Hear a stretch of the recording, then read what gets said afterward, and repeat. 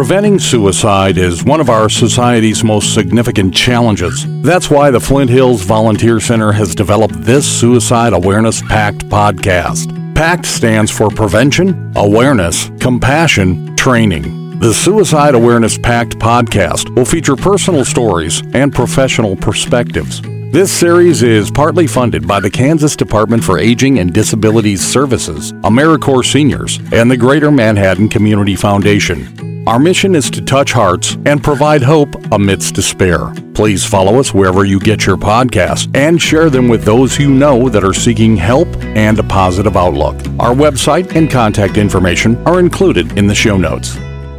Lori Bishop, we are delighted today to have someone who has a tremendous story and has taken her story, her experiences with suicide, and turned it into a positive effort as a speaker and as an author. Yes, and I'm delighted today. You know, as we first started these podcasts, Dave, we talked about bringing in all kinds of background and stories and sharing those, and it's been so successful for us. So today we have Alexandra Wyman with us. Delighted to have you. She's calling in with us. Would you like to tell us a little bit about yourself and what brings you on our podcast today? Yeah, thank you so much for having me. The way I kind of start my story, which given that this podcast, I like to just in general for people, let them know there's a sensitivity alert with the story. But I, growing up really bought into this idea of what a successful life looked like. And it was go to college, find a partner, get married, buy your house, have your kids, have your white picket fence. And that is not how my life kind of started out. So I ended up doing some traveling after school, and it took me a while to figure out what I wanted to do. And so I was well into my 30s when I met my late husband, Sean, and we just hit it off. We had a very deep soul connection, just felt like we'd known each other for so long. And finally I thought, oh my gosh, I get to check the boxes for a successful life. This is so exciting. And we really had that. We were both in successful careers. We got married in 2018, had our son in 2019. And then in 2020, in August of 2020, Sean ended up dying by suicide. And there went my really nice, neat, successful life that I thought I had finally achieved. And so after that, I had no idea. I mean, I had known of a couple people who had died this way, but it wasn't anyone very close to me. And there's so much that happens in the grief process. And my situation was a little complicated with some of the grief reactions of family and friends around me. And I just started grasping at straws for any sort of, books or assistance for how do you do this? I didn't even know how to handle an estate, and Sean didn't have a will, and there was so much to try and figure out. And so I decided to start just jotting down notes and thought, okay, if I have to forge a path through this, if I have to figure out, which types of death certificates I need for which type of bank, or even, anything, even trying to figure out a memorial service, or then maybe if I could just jot some notes down, I could help someone in the future so that they don't have to try and figure it out from ground zero. And so I ended up writing a book, a memoir, kind of about my process, not only the business side of things, but also how I started to wrap my head around such a tragic death and to try and work through a lot of the blame and judgment that I was receiving. And so far it's worked out really well. And there are moments I'll say that I have to go back and read and remind myself of my own lessons because grief is really hard and it's so unpredictable. So that's what brings me here today. Especially as a young mother, you have two grieving individuals that you're working with. And let's talk a bit about, that process and dealing with, a grieving child. And how that was, what kind of challenges you faced there. Yeah, that's such a great question. And I'll say, I feel like as much as I don't really think I can ever really find balance, that seems to be the word that comes up because my son was just over 1 when his dad died. So I definitely know that the whole situation has absolutely impacted him, but to what extent is what's still hard to navigate and figure out. So I've always been open from day one, day zero, that his dad died. And trying to instill that and give him almost in a way to normalize that that's something that he can share with people and feel confident behind it. And then on the flip side of it is when he is asking questions, which he is and has been asking questions about what is going on, or if he has certain outbursts that I think are tied to some of that emotional experiences, just meeting him where he is with whatever's happening emotionally for him. And I'm definitely someone who I'm sure is overcompensating by constantly talking about his feelings and telling him that he gets to have them and he gets to feel them. And we're going to find really healthy ways for him to express them. I'm sure by the time he's an adolescent, he's going to be tired of that. But it's absolutely, it's hard to tell, like, is this typical behavior or is this related to the fact that your dad is gone? And then also I know that he absolutely feeds off of my energy. So when I'm struggling with my grief process and going through whatever I'm going through, it definitely impacts him. And then I'm having to, like you said, either put my grief aside to attend to him, or we just kind of end up coming together and have to figure it out at the same time. Yeah, I want to go back to what you said about the blame and the judgment and that kind of thing, because my son died 14 years ago, and one of the things that I struggled with that quite a bit, and I think some of us that are in that situation take that blame. Why didn't I see it? How could I have prevented it? What could I have done? So you got that to go through. Then you've got the grief to go through. And then you have people asking you all these questions. So it's just an ongoing thing that you have to go through. But one of the things that I've found is 14 years ago, they weren't talking about it. And now you hear it everywhere. And, we're trying to get into the schools and do education and all that. So I think time has changed. It was kind of a, let's don't talk about it, kind of thing back then. And now we understand we have to be open and we have to communicate and things like that. So have you noticed a difference by opening up and talking about it? I think so. And I agree that it's more acceptable, although I still feel that we have a ways to go, because it's still, death in general just makes people very uncomfortable.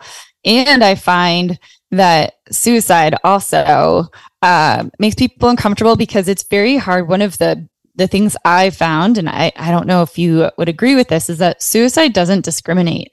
There's no magic equation for identifying or preventing or predicting suicide. And so it's interesting to me that I'm pretty open, but I can also see how it makes some people uncomfortable with how open I am. And when I say open, I mean, I'm open in saying that my husband died by suicide and my son and I are doing well. It's not like I'm going into any real details about the whole process or the death. But it's just interesting to see those types of reactions. But I do agree that I find that more people are being empowered, and it's almost like a form of magnetism in the sense of the more I've opened up, the more I feel people feel comfortable coming to me and opening up about the experience they've had as well. What would you say? I've been on podcasts before and said mine, but I'd love to hear yours. What do you say to someone who's lost a loved one to suicide and you don't know what to say? Oh, okay. This is a great one because I'm constantly working on this with my therapist. Because what I want to say and have, depending on the situation, is, all right, that really sucks. And that's a bummer. And you're going to go through some ridiculousness with the grief, and just know that there are people like me who want to walk beside you. But that's just not always, necessarily, I wouldn't say it's inappropriate, but it really can throw people off when they're really looking for the I'm sorry or my condolences. And I think those are appropriate responses as well. But sometimes I feel like it's almost like trying to sugarcoat the pain. Like, this is awful and it's horrible. And so that's kind of where I tend to go. But I again, like I want to make sure that I'm being respectful of the situation, but it's completely awful to hear that someone else is having to go through this immense amount of pain. One of the things that I've noticed that over the years, and I didn't lose my wife to suicide, it was through cancer, but the grieving process has a lot of similarities in many respects because there is that loss. But what I just tell people is just, what you say is one thing, but also I know that you care. And that means more to me. And that's one of the things is just like, people say, I don't know what to say. You don't have to say anything. I know you care. And that means a lot to me. One of the things that we want to ascribe to within our Suicide Pact podcast series is to, look at the prevention and the awareness aspect. Can you give us a few details as to what led your husband to that final decision? Well, I'll say I can only speculate. Often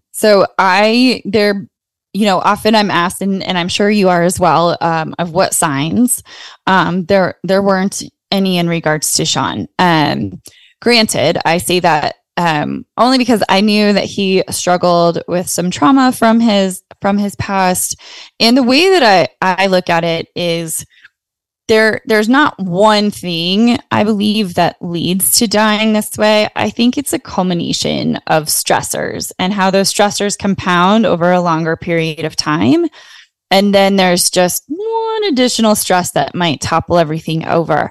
And essentially, I find that there's an emotional, we often talk about mental illness. And I think that's part of what's so frustrating about suicide is that, yes, there are people who've had a diagnosable mental illness or diagnosis that contributed to a death by suicide. And then you have cases where that's not the same.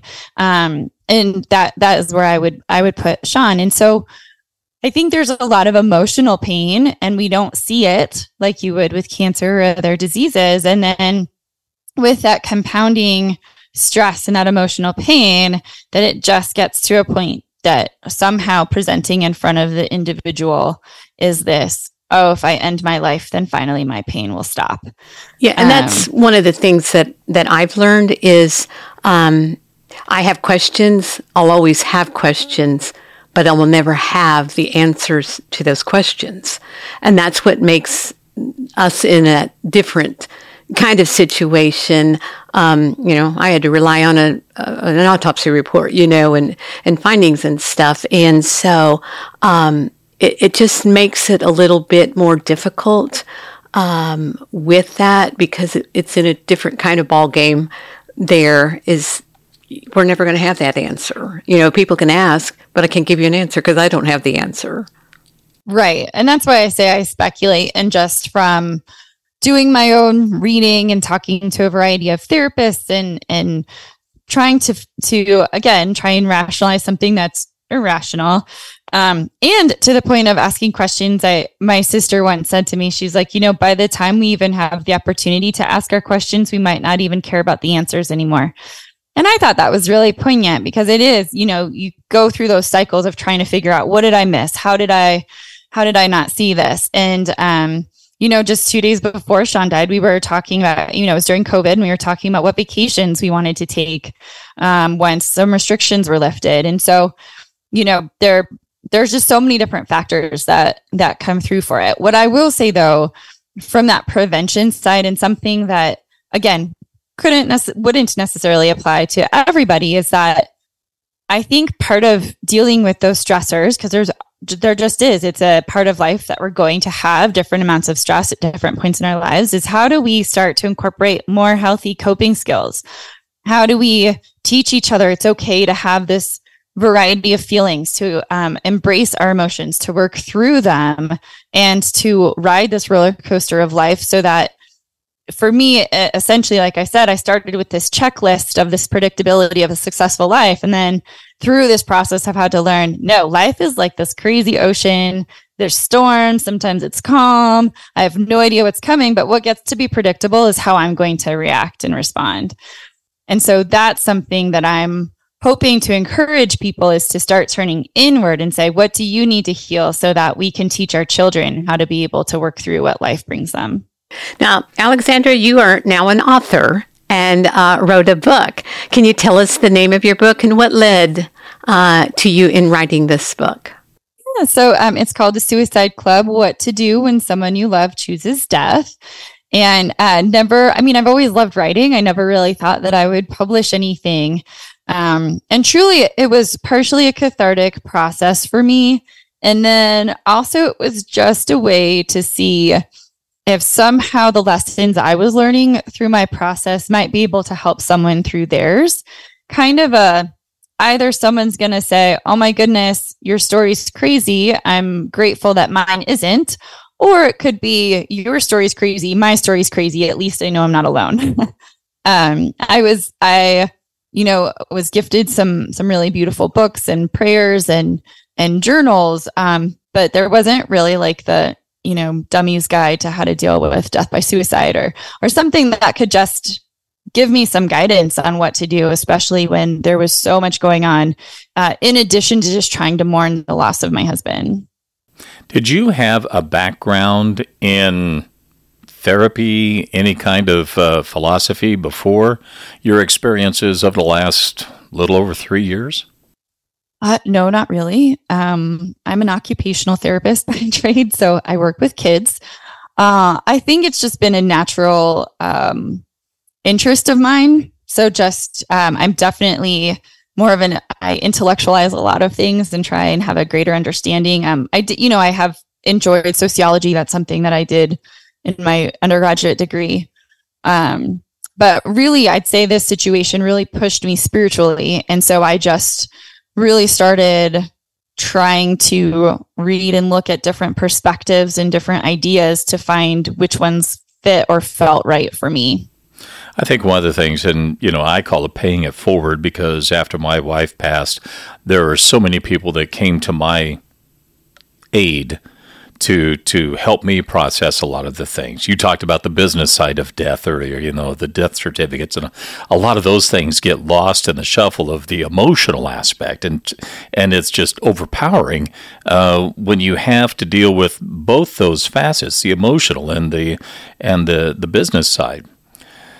But a lot of this paying it forward for me, I found to be therapeutic. How about you? Yes, absolutely. And I think I have fallen into a sense of somehow, even though I tell people I don't need to be fixed, my situation doesn't need to be fixed, but somehow being able to provide answers for other people. And then I have to stop myself and go, well, I don't even have the answers for my own situation. So I definitely agree. Just being able to connect is a big thing for me now, is especially where I feel sometimes culturally we're more divisive, that how can we connect and really, how can I be someone, like I mentioned earlier, where I can walk alongside someone on their grief journey or in whatever they're dealing with, because the truth is we're all going to experience events that impact us negatively. And instead of us kind of doing what's classically called othering, where we separate ourselves or say, oh, that happened to you, that's not happening to me. How can we instead say, oh, bummer. Like, I'm so sorry that you're going through this. I'm here with you. That's kind of how I'm hoping to, and not to support people, but also to empower them to be able to even share that they're going through something. Yeah. And I agree with that. Back when my son passed, he had been deceased 3 days before I found him. So it was, I had a lot myself to go through, a lot of questions and all of that.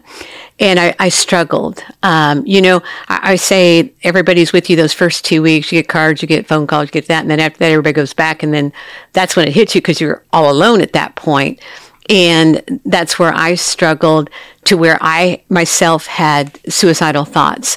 And it wasn't until several years later that I had told my story on Facebook, and a mother had reached out to me at that point, and then others reached out.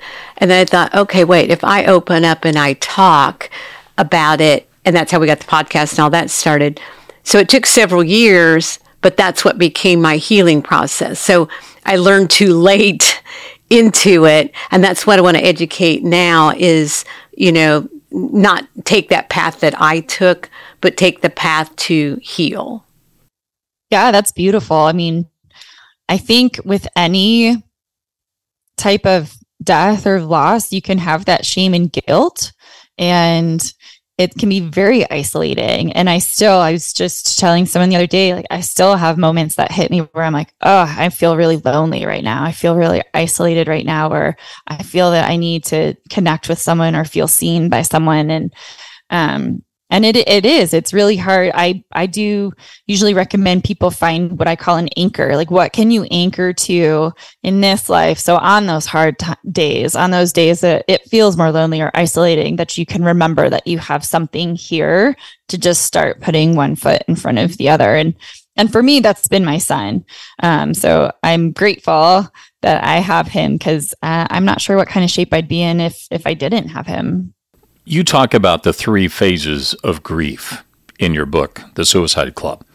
Describe those. Yes. So, and I'll say, I just found that I was trying to align my grief with the stages of grief, like the common stages of grief. And I almost felt like I was failing in my grieving because I wasn't able to attach to those. And I was like, I'm not feeling this denial right now, but wait a second, maybe I should be. And it took me a while to kind of work through that. It just doesn't work that way. So I found in my experience that I did have these 3 phases. And the first is the shock and awe. So I didn't fully understand that I was in shock. I had an understanding that I must have been experiencing shock because it was such a traumatic experience. But it wasn't until that shock actually lifted 4 months after Sean died that I went, oh, that's what that feels like. Because it was a marked difference. And I just got flooded with so many emotions all at once. This huge wave of grief hit me so hard. And I realized, oh, he's not coming through the door. And the shock and awe for me is, the way I describe it is almost like I was a shell of a person. I was just existing.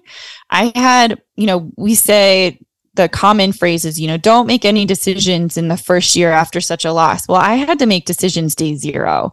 And so then I was getting that kind of pressure, but you have to make these decisions, and your capacity isn't even close to being 100%. I'm not even sure I was close to 20% with my capacity. So there was a lot of fatigue. I couldn't eat. I couldn't drink.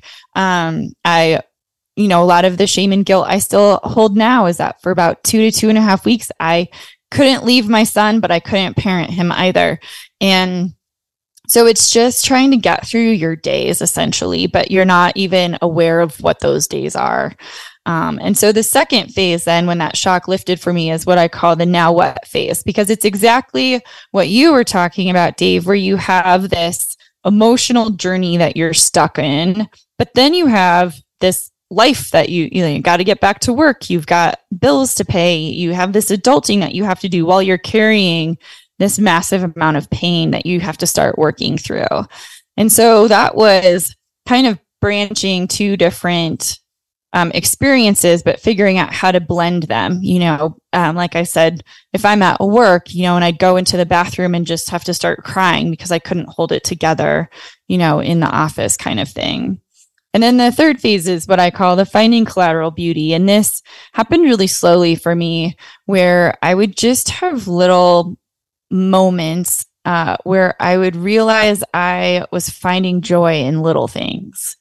And it started to increase a little bit more. And this is where I found my harder days were becoming less than my good days, because for the longest time, I just didn't even know if I ever would have a good day. Or when I did have a good day, I didn't know how long it would be until I'd have another one.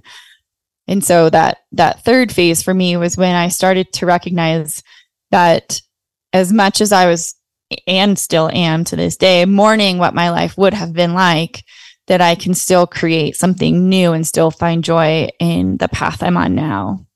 Well, it seems like your path is definitely moving forward. It's impacting lives. And of course, you have your book, which I know is available via Amazon. It's got 4.8 stars, which that's pretty respectable, Alexandra. Thank you. You also have your website, forwardtojoy.com, which we will provide a link. And then you have your own podcast, too. Can you describe that briefly for us?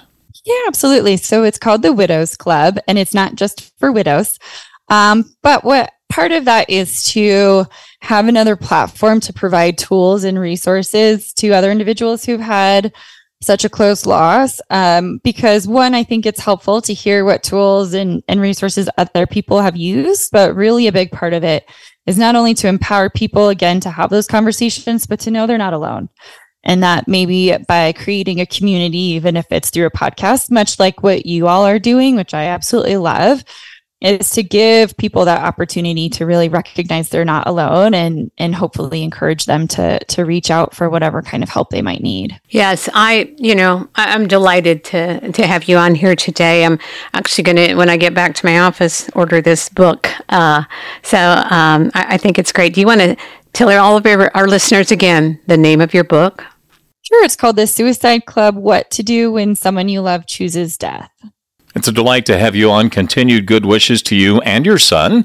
And thank you so much for sharing your story. And not only that, but, the experiences and the perspective that you have. Like I said earlier, you're changing lives, and we need more of that in our world today. Thank you, Alexandra. Oh, thank you so much for having me. We hope you or someone you love will benefit from this series. If you need help, reach out to the many resources that are available and those that are listed in the show notes. The Flint Hills Volunteer Center's Suicide Awareness Pact podcast series is partly funded by the Kansas Department for Aging and Disabilities Services, AmeriCorps Seniors, and the Greater Manhattan Community Foundation. Follow us wherever you get your podcasts and share them with those you know that are seeking help and hope.